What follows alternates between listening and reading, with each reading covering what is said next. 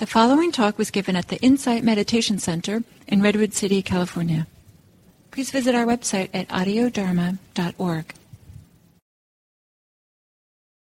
So continuing the teachings on Satipatthana that we've been exploring, been in the fourth foundation for a while, exploring some of the various teachings in the fourth foundation. And before shifting to the next teaching in the fourth foundation, which I'll introduce a little bit today, I want to kind of back up and give a bigger perspective again of Satipatthana and kind of the direction that Satipatthana heads.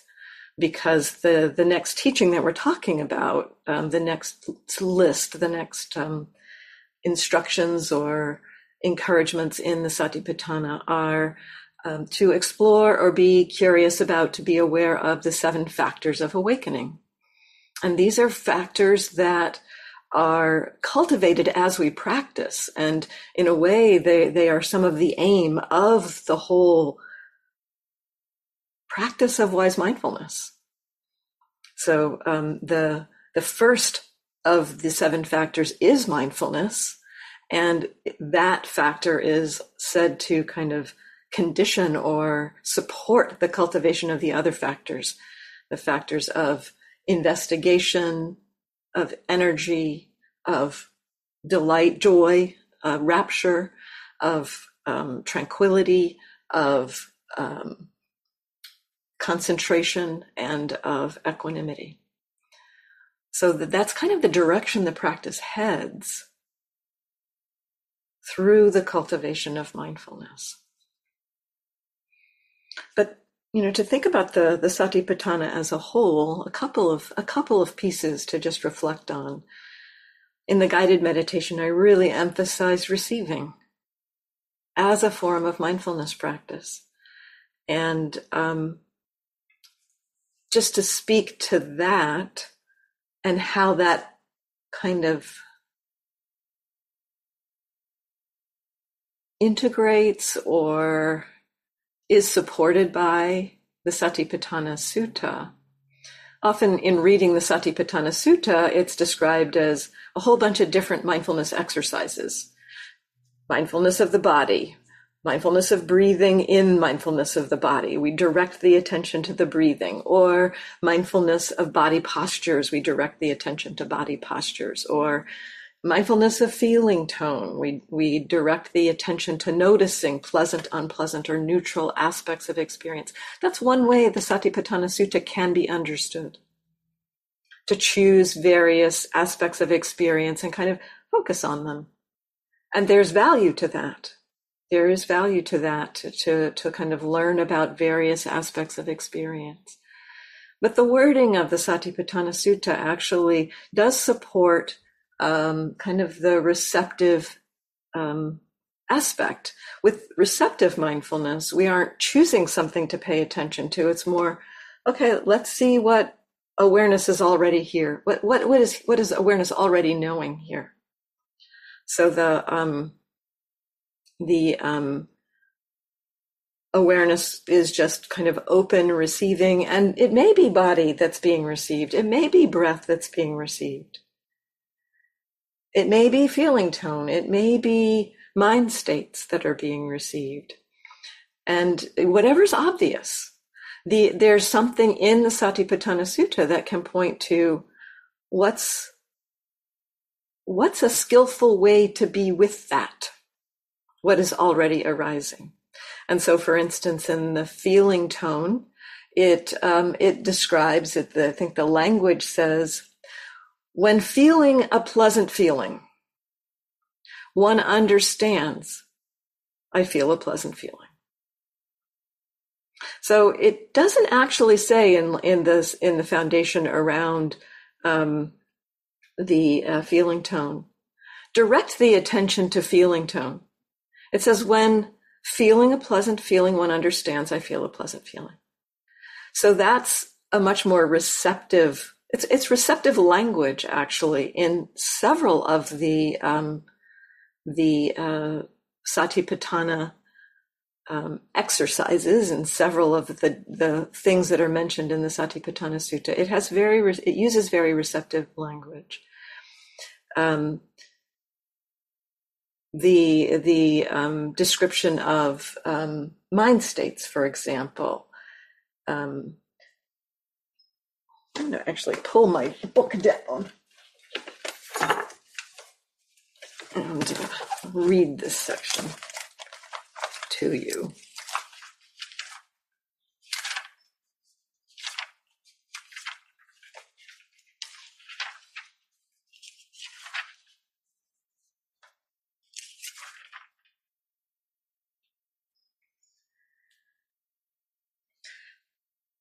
So this is in the contemplation of mindfulness of mind, one understands a mind affected by greed as a mind affected by greed. One understands a mind affected by aversion as a mind affected by aversion. Again, it's not saying necessarily that we have to direct the attention to that aspect of experience. It says, how does one abide contemplating mind as mind? That might be thought of as you should contemplate mind as mind, but it might be also understood as when there is when what is obvious that's arising is something in the mind. This is how to be with it. This is how to contemplate it. So I think the Satipatthana Sutta supports both perspectives on mindfulness. And if we think about the Satipatthana Sutta as a whole, we could say that the first three foundations, mindfulness of body, mindfulness of feeling tone, whether experience is pleasant, unpleasant, or neutral, mindfulness of mind, which includes noticing presence or absence of greed, aversion, or delusion, presence or absence of contraction and distraction, and presence or absence of some states of concentration. So those three are kind of more general ways of familiarizing ourselves with the experiences of body and mind. We're encouraged to get in touch with, familiar with body. And again, it might be noticing it through receptive awareness or directed awareness. But we're encouraged to get familiar with body, the breath in the body postures, the sensations in the body, the elemental nature of our experience. Hardness, pressure, softness, that's framed in terms of earth, air, fire, and water element. So we're encouraged to get familiar with body.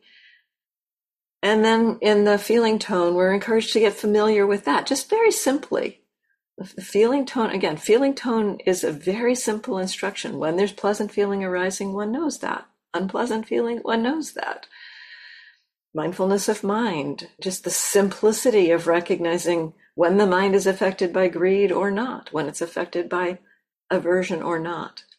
So the first three foundations we can think of as kind of familiarizing ourselves with what our experience is in the present moment.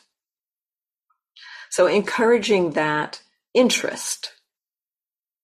I think of the mindfulness. Mindfulness itself is a kind of a neutral quality. It's a capacity we have as human beings to be aware of what's happening in the present moment. But that capacity to be aware of what's happening in the present moment is not inherently either wholesome or unwholesome. It's a capacity that we have, and it can be joined with various intentions. So the reason why we are present, what we are exploring with being aware in the present moment, what's the purpose of our being aware in the present moment? One might be aware in the present moment in a wholesome way, but not necessarily directed towards full freedom and awakening through being very mindful while doing a particular job, like being a surgeon. A surgeon probably has to be really present with what they're doing. They're doing it for the purpose of helping someone. So that's wholesome. But it is not necessarily the kind of mindfulness that is just simply curious about, well, what's it like to be a surgeon in the present moment? There's more aim and direction to the purpose of what they're doing. Then there's a thief who might be very present and aware when they are going through a house to steal something. And again, very kind of aware of all of their movements to be very quiet, to not draw attention to themselves. But the purpose for which they're doing that is not to be curious about what is it like to take this step. It is in order to steal. So the purpose for that is greed, or potentially aversion, depending on the motivation behind the robbery. So the motivation or intention that turns that capacity we have to be present in the present moment into wise mindfulness is a curiosity about this present moment experience as present moment experience. That maybe is the simplest way to describe that perspective. It includes a curiosity about what the formal way that this intention or wise intention is described is that it includes a curiosity about what suffering is, what stress is, and what freedom from stress is. And that suffering or stress is kind of revealed and the perspective of simply being curious about what's happening in the present moment as a human being begins to point out to us that there are things happening in the present moment, in particular things in our own mind, that are contributing to the stress that we feel, the suffering that we feel. And so this kind of what we might call bare attention or receptive attention, receptive awareness begins to point out what kinds of things are happening that lead us towards stress and suffering, all of those difficult states of mind, the hindrances, and what leads us towards more ease and peace, towards the cultivation of those 7 factors of awakening. And so these first 3 foundations we are cultivating this kind of mindfulness. We're learning what it means to, when feeling a pleasant feeling, one feels a pleasant feeling. We're learning what it means to breathing in, one understands, I'm breathing in. We're getting familiar with that kind of awareness in these first 3 foundations. In the 4th foundation, it begins to point more to the process of experience, how things happen in our experience. So the hindrances is the first set in the 4th foundation, the first list. And again, we can think of the instructions on the hindrances being, when we recognize sense desire arising, we know. So one knows sense desire is present or absent. That's a simple instruction in the 4th foundation. And then it encourages us to begin to get curious about how that has happened. How does that hindrance come to be? How does sense desire arise? And how does it end? So that in the 4th foundation, we're beginning to get more curious about the causes and conditions around our experience, around the hindrances to start. And maybe the order is useful in the 4th foundation in a way, because, when we start our meditation practice, often the hindrances, the sense desire, ill will, restlessness, sleepiness, and doubt, these are things that come up a lot. They're kind of the obvious things that happen. When you sit down for the very first time I mean, one of the first things we often notice when we sit down to meditate, the very first time we try to meditate, is just how much our mind wanders off. You know, we sit down and we try to stay with something, or we are exposed to the instruction of be present with what's happening. And what we notice is that the mind goes off a lot. We notice the restlessness of the mind.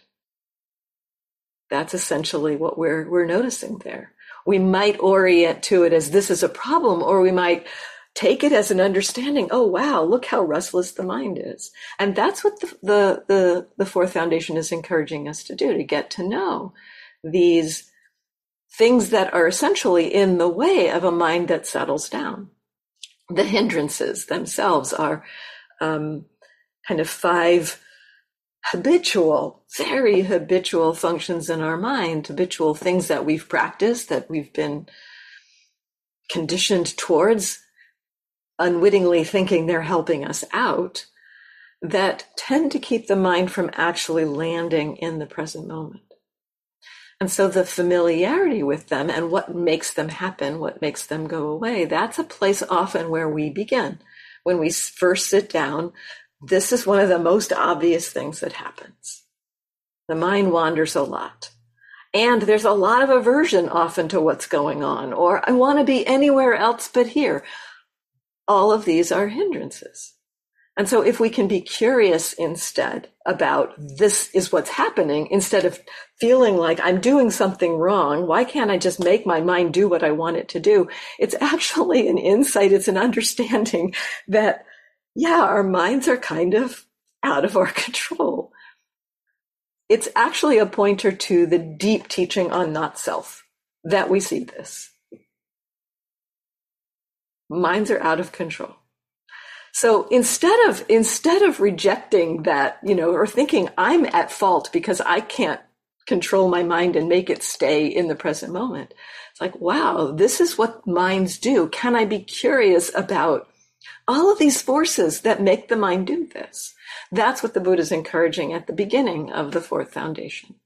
And the order here is interesting because that's often something that we're going to see when we first start our practice. We start to see how crazy the mind is and what does kind of take it away. Sleepiness. We get so sleepy when we meditate, or the mind jumping all over the place, or we doubt ourselves. We think, I don't know how to do this, or I want to be doing anything with this, This is the perfect time to clean the refrigerator. I think I'll go clean the refrigerator instead of sitting down. Just the way our minds work to avoid something that we don't feel like we do very well, essentially. So that, again, the encouragement is to kind of get curious about these things and to be curious about what happens. And what we start to see is that there's things going on in the mind. We start to see the kind of a thought arises and the mind kind of getting hooked to that idea or that belief. I need to do this right now. This is not the time to be meditating. I need to do this. And then if we actually see that arising, we see that belief arising, we might recognize, yeah, actually, I don't need to clean the refrigerator right now. That is something that hasn't been done in the last, 5 days. It certainly doesn't need to be done in the next 30 minutes. So we if we see those things, then it can begin to expose how driven we are by things that are below the surface, how conditioned we are. And so it starts to help us to understand how our minds do what they do. As we kind of get curious about the hindrances, we might start to also recognize, as we see the hindrances, seeing, for instance, aversion. That I don't want this, I don't like this. We might also start to see that there's experience in the body that is related to that, and that there's unpleasant feeling connected to that. So the next set of the aggregates, we might start to kind of go underneath the kind of the grosser level of, this is aversion, and start to see how the processes of feeling and perception and body and and all of the ideas and beliefs are contributing or kind of weaving together. And so that teaching on the aggregates kind of might help us to see or understand the conditioned nature of that hindrance. We also might start to see how various sense bases or sense experience contribute. We might notice that a particular desire has come up because we heard something. That seemed to be the trigger point. And so the encouragement to notice the sense bases and how the sense bases, how seeing, smelling, hearing, tasting, touching, and what goes on in the mind interweaves with the processes that create hindrances and move in the direction of their letting go as well. So these first three aspects of the fourth foundation are really an encouragement to look at the conditioned nature of our experience. And in particular with the hindrance, what is conditioning hindrances? What's conditioning the arising of hindrances? What's conditioning the ending of hindrances? Now, again, this can be done in a kind of a directed way. At times, we might pick up a particular teaching, like at one point on one retreat, the teacher was talking a lot about perception, how perception works, and that kind of got into my system, and the curiosity about perception began to aim the mind to look at that. So there was a kind of a directedness about it, although it wasn't so much me saying, I'm going to look at this. It was more the interest or the intention that arose because of so much conversation about perception. But there are ways that we can direct attention to some of these various areas. And that can be useful. It definitely can be useful. And at times it can be useful to look at things from a particular lens, like just simply looking at things from the lens of the presence or absence of greed or sense desire. Sense desire is present. Here's what's happening. Sense desire will either be present or absent in any moment of experience. And so that instruction from the hindrance describing sense desire could be looked at as a framework for attending to whatever's happening. We might notice, okay, sense desire is absent right now. And in the noticing the absence of sense desire, we might notice, but aversion is really here, so we might notice that part. Or we might notice in the absence of sense desire that there's ease, that there's a sense of not needing anything, of contentment. And so the absence of sense desire might begin to reveal some other qualities in the mind. And so we can aim kind of towards particular explorations at times. As we do explore the experience from this perspective of curiosity, we may not notice that we may not be consciously aware of, although we will probably notice at some level, that there are some qualities that are supporting us. The 7 factors of awakening. And so this is the next list in the Satipatthana Sutta, the 7 factors of awakening, supporting us to do our practice. We think about being mindful of something, being mindful of what's happening, being mindful of what we're receiving. But less often are we aware that we are mindful. We think about being curious about exploring a hindrance or something, but less often are we curious or aware of the curiosity itself. So this is a pointing in this teaching of the 7 factors of awakening, including those in the Satipatthana Sutta, that all of those wholesome qualities that are shaped by being mindful, mindfulness supports investigation, interest, curiosity, which supports energy to engage with the practice, a momentum of the practice, which supports a joy, which can then lead on to a more tranquil experience, and concentration and equanimity. Oh, sukha's in there too, happiness. So tranquility, then happiness, then concentration and equanimity. So these factors that happen, sometimes we kind of recognize these things going on, like, but not so much directly. It's more like we're more aimed at, when I paid attention, I felt that way, and I want more of that feeling. So let me pay attention more so I get that feeling back. I get that delight back. I get that happiness back. I get that contentment back. And what the Buddha is encouraging us to notice is, any experience that can arise, and these are beautiful qualities. They're wholesome qualities of mind. And yet we can also get attached to them.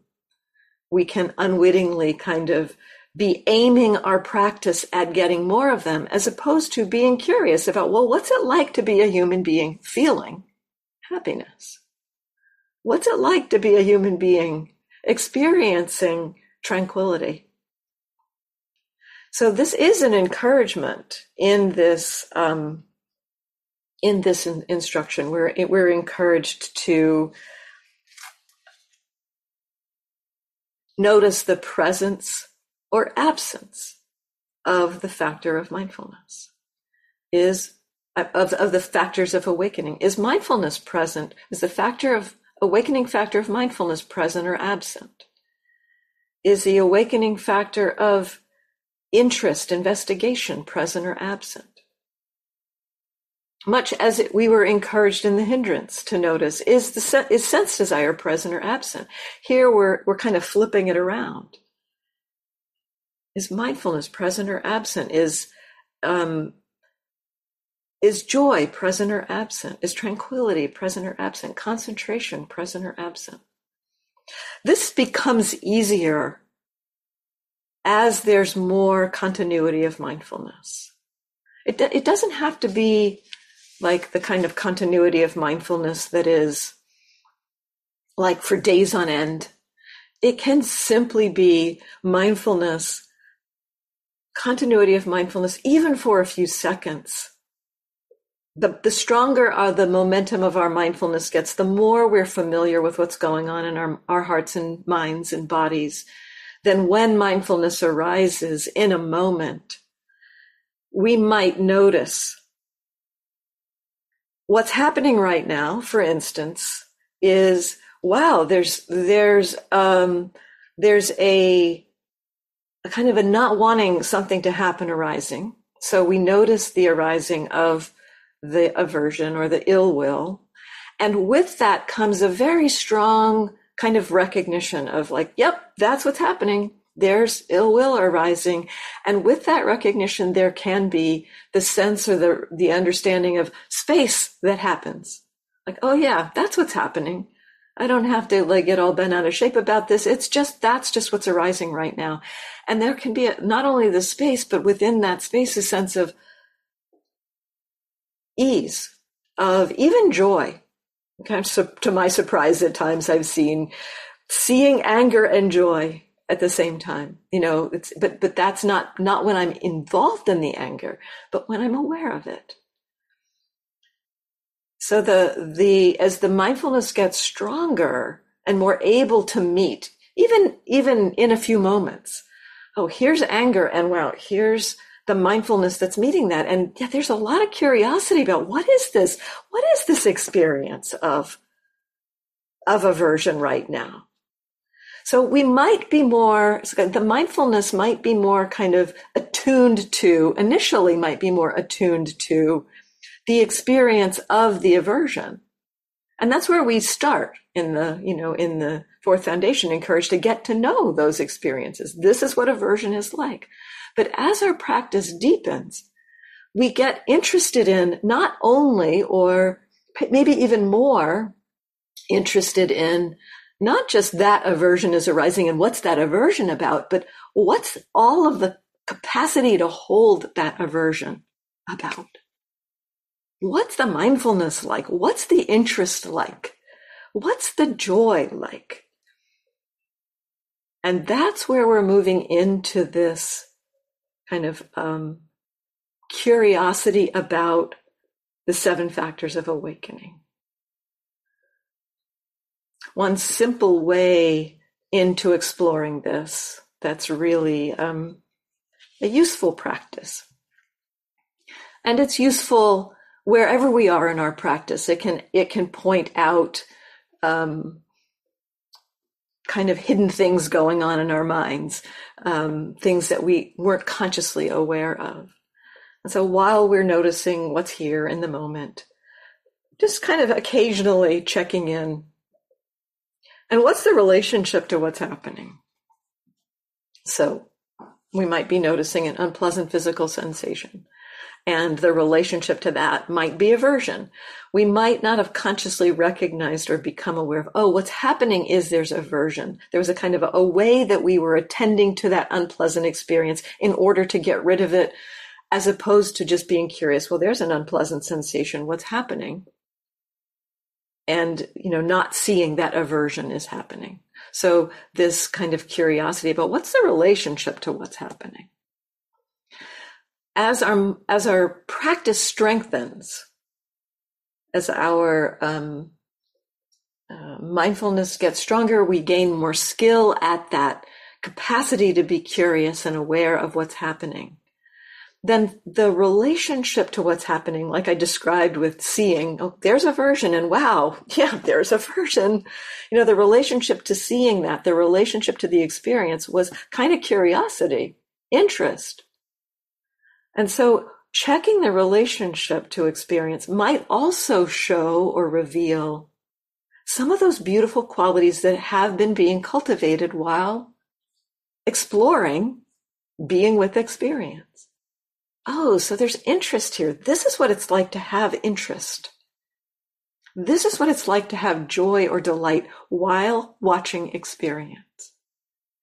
And that kind of may bring the mindfulness to the awareness of some of these wholesome qualities, some of these 7 factors of awakening. So this simple exploration of what's the relationship to experience can support both the exploration around the hindrances and the exploration around the 7 factors of awakening. So there's a lot more to say about this, but I think I'll stop my part here and see what are your thoughts about what I've shared, any comments or questions or reflections about this. And you're welcome to type into the chat if you prefer to not speak into the room. You make sure you can unmute yourselves. Yes.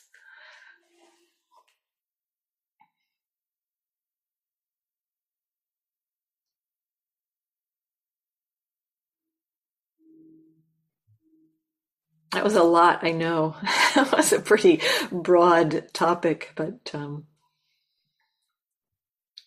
yeah, Bruce.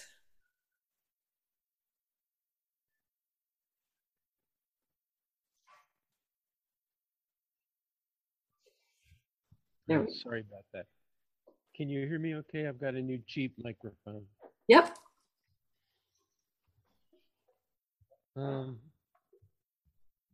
Andrea, I wanted to send one of the worldly winds your way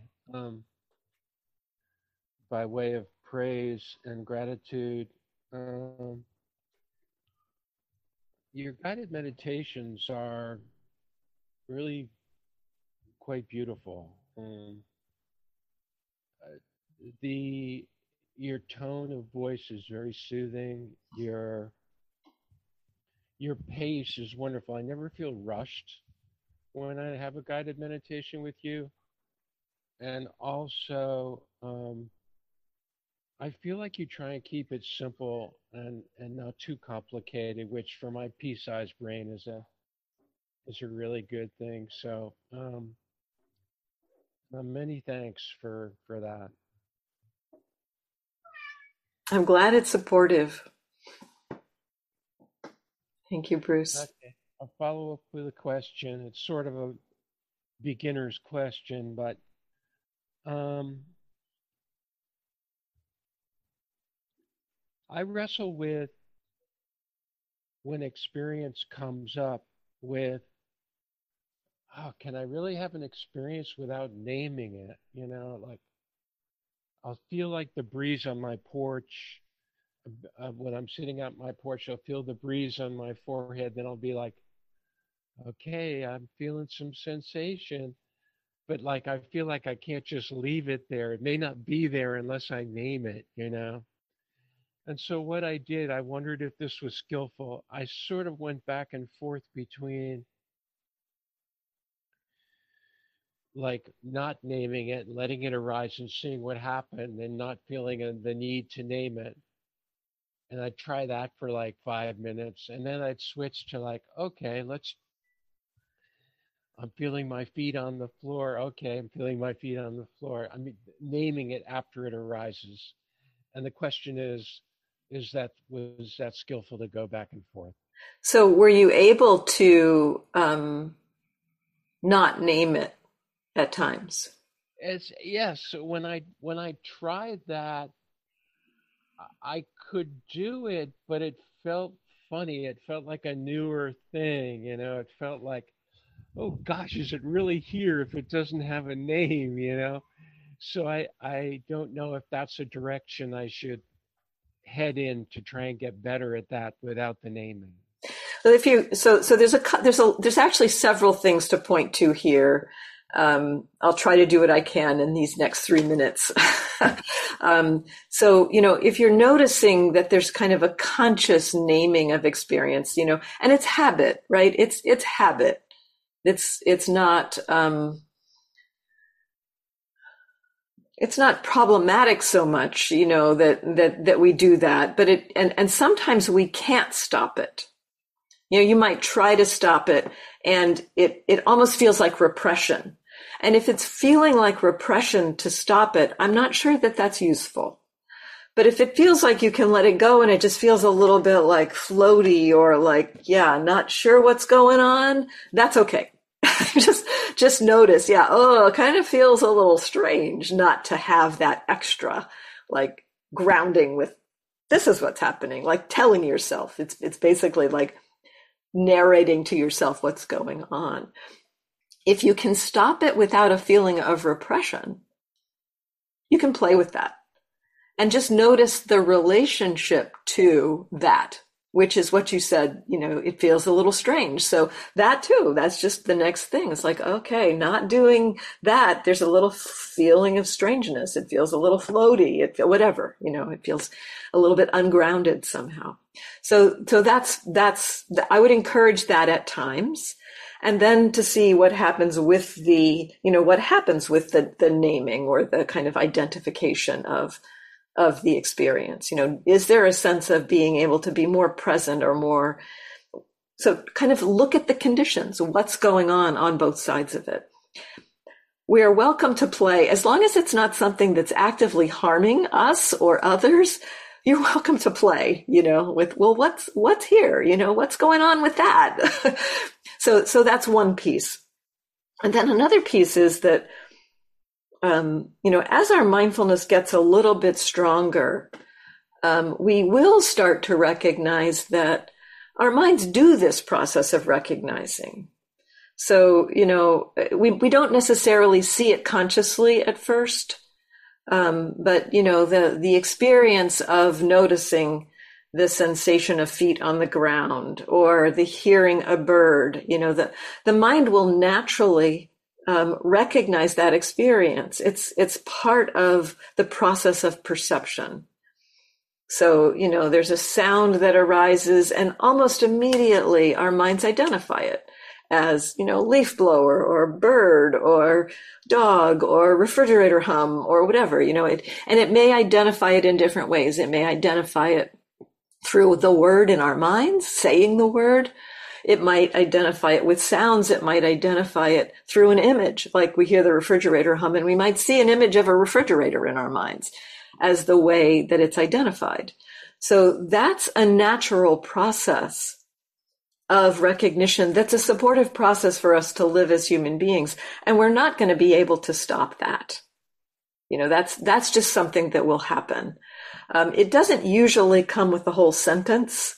It's not usually, oh, I'm hearing a refrigerator hum. That's a little bit more. That's more of a thought that kind of has followed on from the recognition of the refrigerator hum.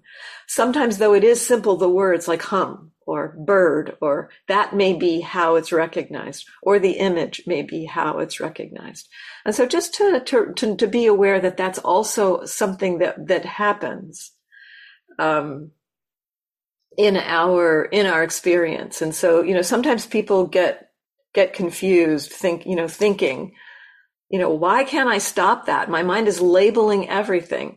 And we're not going to be able to stop that process of perception. So a useful exploration when something like this happens, when it feels like I'm naming everything, is to see, can you stop it? Not through repression, but can you stop engaging with that process? As I asked you, can you stop doing that? You could, to some extent, and then you had that kind of weird floaty feeling. And so that tells me that was more at the level of a conscious kind of engagement, a conscious kind of thinking or doing that is possible to let go of. And so that's a useful thing to check with this kind of experience. Can I stop doing this? And sometimes the answer is no. I don't seem to be able to stop doing this. It's just happening. And when that is the case, then we just get to watch it. That's what's going on in the mind. The mind is recognizing experience. Perception at work is actually what the mind is interested in knowing right now. So those are just a few thoughts about that.